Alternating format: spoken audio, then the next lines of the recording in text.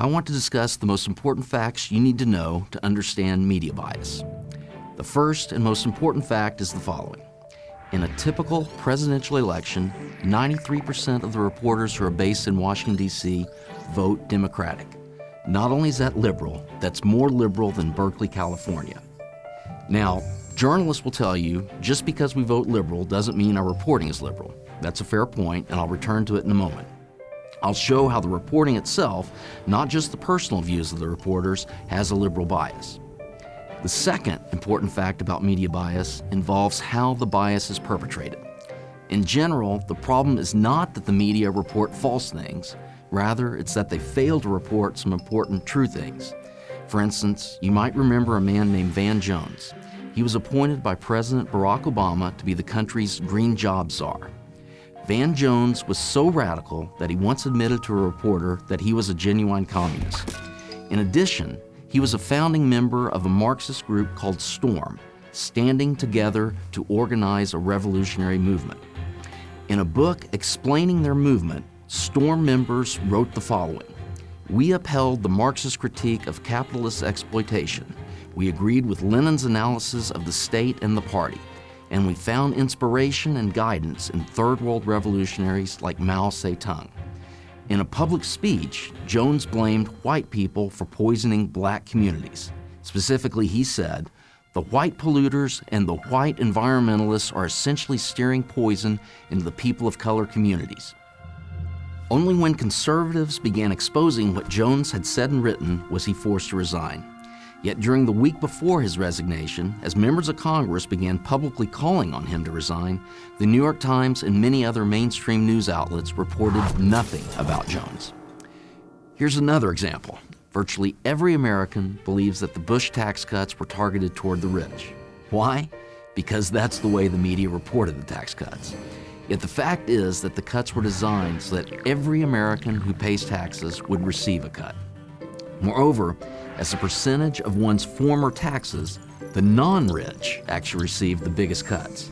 In fact, after the cuts were implemented, the rich ended up paying a greater share of the taxes than before. Do you remember reading or hearing any of those facts from the mainstream media? Probably not. I've given you two very brief examples. You can find more examples and more details in my book, Left Turn: How Liberal Media Bias Distorts the American Mind. The third fact that you should know is that the bias of the media can actually be measured precisely and scientifically, and I have done just that. To see this, you first need to understand the notion of a political quotient, or PQ. This is a scale that I've constructed that measures political views quantitatively. The scale basically goes from 0 to 100, where 0 is very conservative and 100 is very liberal. According to my analysis, the PQ of the average American voter is about 50.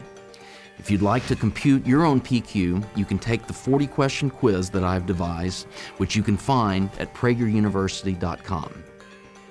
Next, you need to understand the notion of a slant quotient, or SQ. This is a scale that quantitatively measures the reporting of media outlets. For instance, according to my results, the slant quotient of the New York Times is 74. That number means that the reporting of the New York Times, although not far left, definitely tilts significantly leftward, 24 points left of center to be precise. That number is not just my opinion. I derived it from a statistical analysis that observes which think tanks the New York Times cites. As I found, when the New York Times cites think tanks, it cites liberal ones much more frequently than conservative ones. My findings were published in the Quarterly Journal of Economics, a top peer-reviewed economics journal based at Harvard University. One of my most important conclusions is that if you focus on national mainstream news outlets, and I'm not including Fox News and Talk Radio here, you see that every one of those outlets has a liberal bias. Finally, does the bias really have an effect?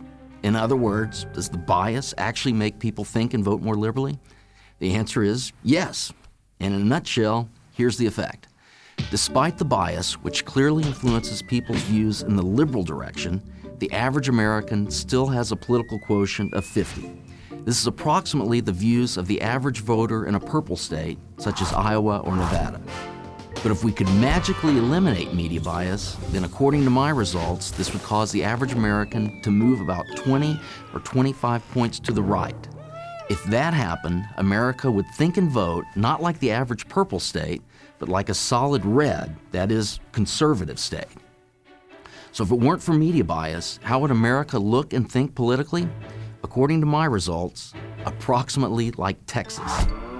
I'm Tim Groseclose, professor of political science and economics at UCLA for Prager University.